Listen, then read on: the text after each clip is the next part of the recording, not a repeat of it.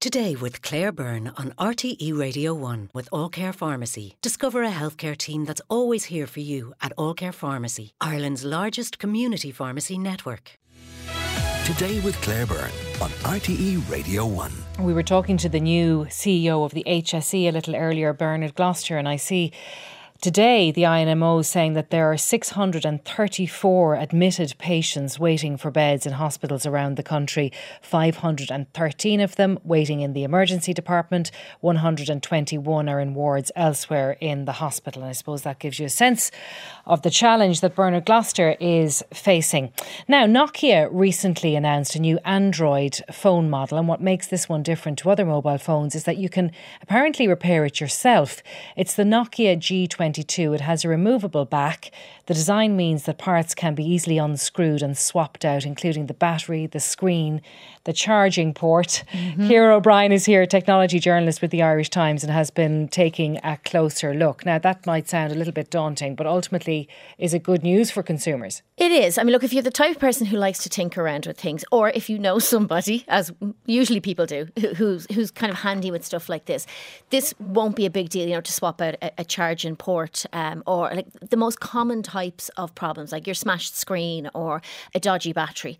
And I think it's kind of important to say, first of all, Nokia's not the first one to do this. There has been a phone around for a while called the Fairphone. They're onto the Fairphone 4. I have a version here called the Fairphone 3. You got it there. Yeah, it's and basically they're Android phones like the Nokia ones, but I suppose the Nokia one is that bit cheaper as well, which makes it a bit more accessible. But the whole point behind these phones is that, I think we tend to kind of upgrade our phones now. It used to be every year. People used to every year, which when you look back on it now, it seems utterly mad. But well, there was always a suspicion that they'd stop working properly after a certain period of time. There's always the conspiracy theory that coming up to the release of a new brand of phone every year, that the old ones suddenly slow up. It's not necessarily true. I think, people, you don't kind of take into account, as the more you use your phone, the more stuff you load onto it, the slower it's going to get. And that happens with me frequently, because I think I've about 75,000 photos on mine. Not an exaggeration, actually. I did check it yesterday. I think most people do, at this stage. Yeah, I mean, I think we just have to get better about being more, I suppose, choosy about what we have on our phones. I certainly do, because there's, I'd say, about 20 different copies of the same video, in one case, you can kind of get rid of all this stuff. But anyway, the most common kind of repairs that people need are battery. That's the other thing, because batteries will only last for a certain amount of time. And it's not from when you start charging it, it's from when they're made. So even if they're sitting on a shelf or you throw it into a drawer, how many times have you taken out a device that you haven't used maybe in about a year, only to find that the battery has gone absolutely rubbish on it? So, this is the kind of thing you're up against. Now, if we can do these repairs ourselves, and if we can do them relatively cheaply, you're more likely to hang on to a device for longer. And it makes sense to do it because, first of all, we don't have the money to be wasting on, new electronics even every 2 years or every 3 years.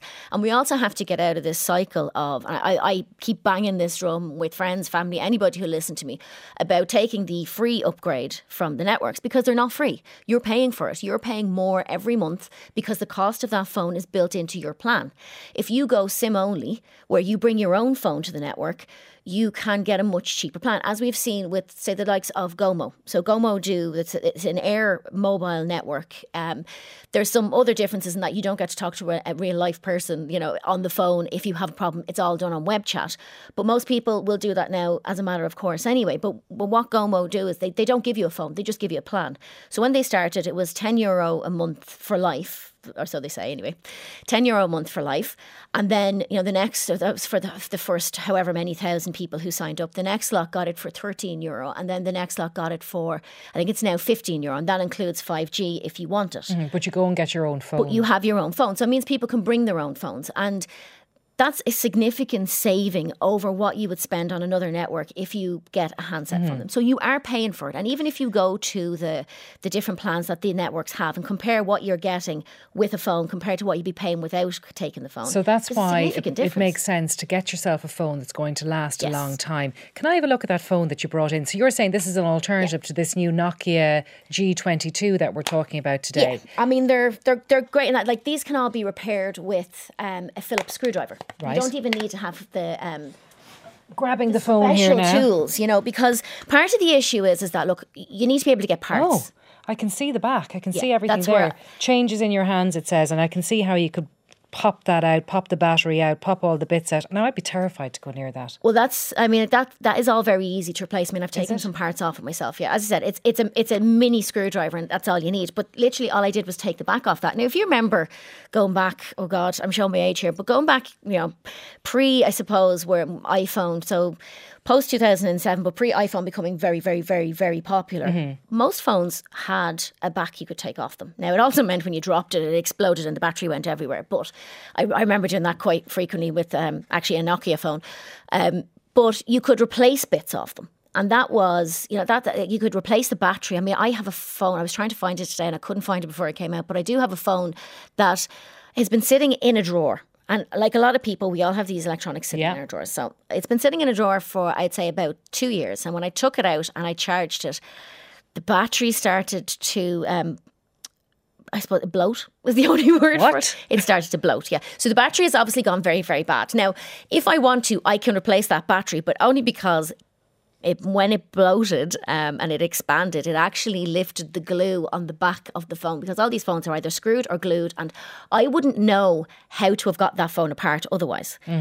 But now it's actually done it for me. I'm still kind of a bit afraid to touch it, to be honest. I'm waiting for the battery to explode. Yeah, I think that the life of that device is over. But the actual device itself is fine. It's only the battery. It's the battery that's the problem. And these are the kind of things that we need to be looking at. I mean, most people complain to me that the battery on their phone is rubbish and that's why they're going to upgrade the phone. The actual cost of replacing a battery, even if you were to bring it into a repair shop now, even if you don't have one of these super DIY repairable phones, which actually the battery costs €50, you can buy that. And there's a guide online to help you replace it. It's all very easy to do.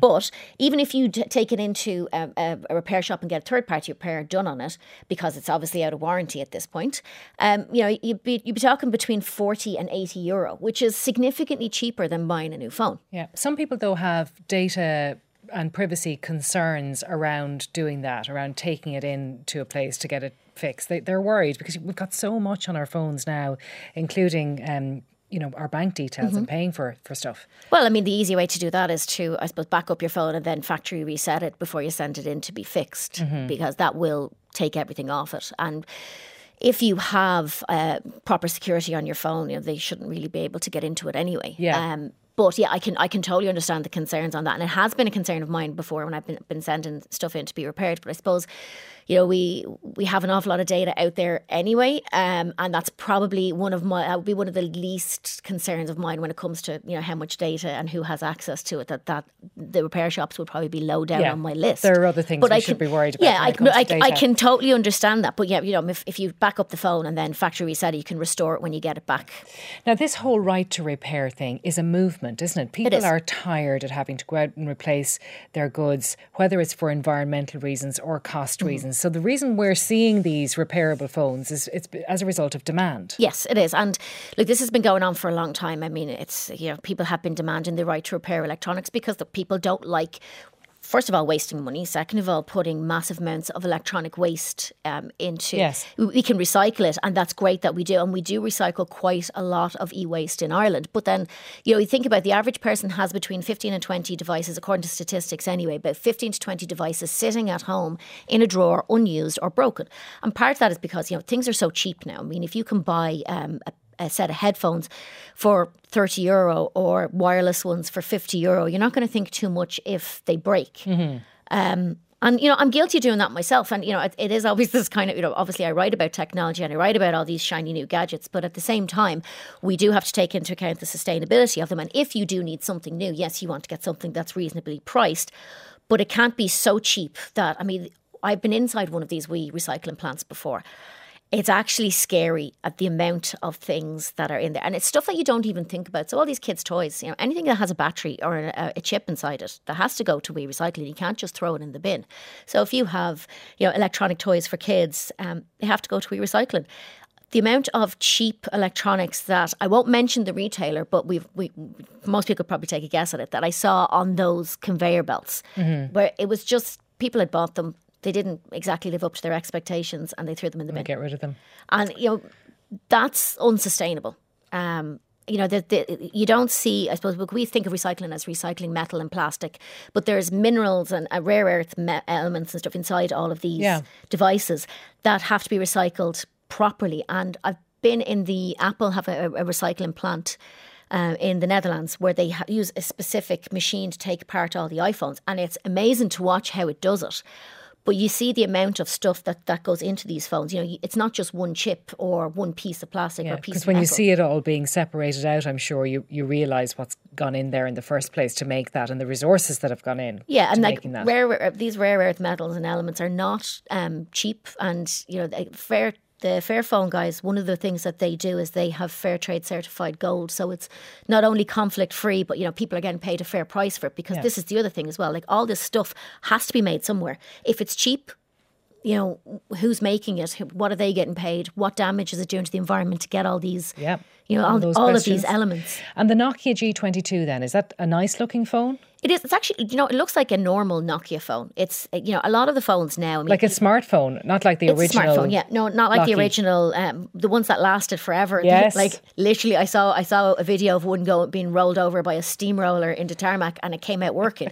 No, it's basically, it's just your standard block of a smartphone, you know, a big screen and, you know, decent amount of RAM inside of it, decent amount of power inside. So it will do most people for what they want, you know, because at the end of the day, it's all very well to have a repairable phone. If it's not something that people will keep for more than 2 years, well then, you know, that kind of defeats the purpose. But also what people need to realise as well is that when they are buying a phone, that they see how long it's going to be supported for, because there was no point in you spending out money buying an ethical phone, or, you know, a phone that you think will last you for 5 years, only to find out 2 years down the line it's actually run out of updates. Yes. And it's run out of security updates, which is more important than the operating system updates.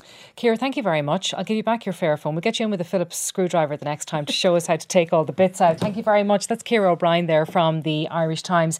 On tomorrow's programme, the spinal surgeon Derek Cawley will be here to talk back pain. And amongst other things, we're going to be discussing how sleep can relate to those issues. So do you sleep on your side, on your front, on your back? And how might that sleeping position relate to any back pain problems you might have? Derek's going to be addressing that and other back pain issues with us. So do email your questions in todayscb@rte.ie. We'll be back after this break. Text 51551 today with Claire Byrne on RTE Radio 1.